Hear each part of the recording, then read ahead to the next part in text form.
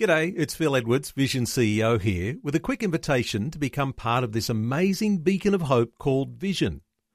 Together we can put our love into action to help people of all kinds build or rebuild their lives on the truth of God. Please consider the part you can play during our upcoming Visionathon appeal, remembering that it's your support that makes Vision possible, including this podcast. Audio on demand from Vision Christian Media. Exploring faith and the future. Neil Johnson and Bible teacher Dr. Kameel Majdali. We've been talking about Christians and the government. Kameel, the family. Christians in a family and our responsibility to government. In some respects, there's some blurred lines as to how our families are raised, particularly when there's a welfare state mentality in so many homes. There is something of a balance that needs to be struck here, but when we talk about government and family, we've got to get this right. We absolutely do have to get it right, Neil. We all have a stake in this matter. Wise governments do everything in their power to foster and protect family. And that's why there's meant to be beneficial tax codes for married couples and breaks for children and all kinds of things. And it makes sense because basically the family is raising the present and future citizens of the country. The future citizens of the country are the future of the country. These future citizens also play some major roles even while they're growing up. When we talk about, like in Australia, baby bonuses, it sounds so generous, $5,000 for a baby. And in one sense, that's a nice thing. However, just remember, those little bundles of joy will one day grow up and be taxpayers, and probably within their first year of working, they'll more than repay that $5,000 that was given at their birth. Governments have done to some extent and need to continue to protect family. Because if family malfunctions, the Pandora's box of social ills will be prolific. When family functions well, we all benefit, Neil. And that's why we need to have a fresh look at this topic, because we all have a stake.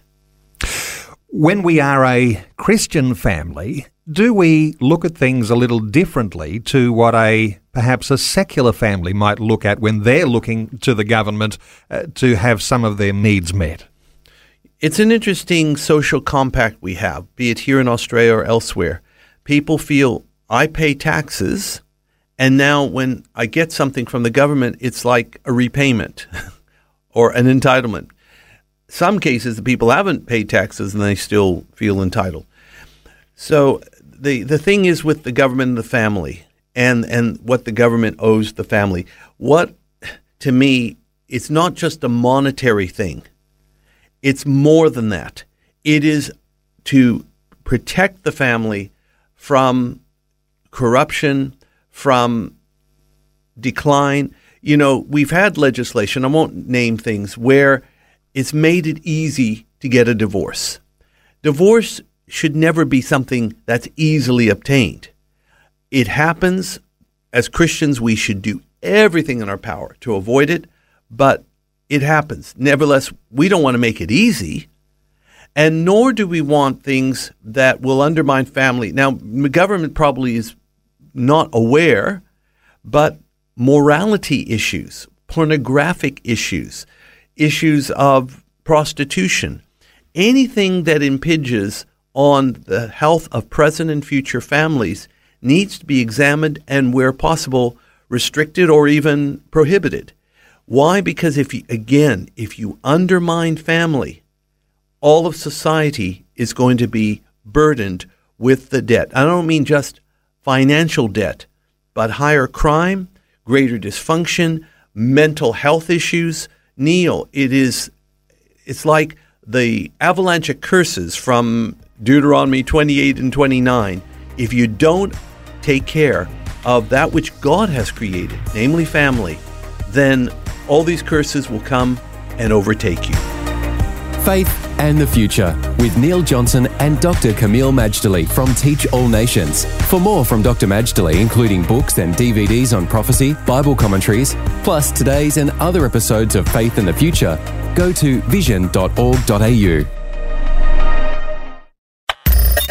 Thanks for taking time to listen to this audio on demand from Vision Christian Media. To find out more about us, go to vision.org.au.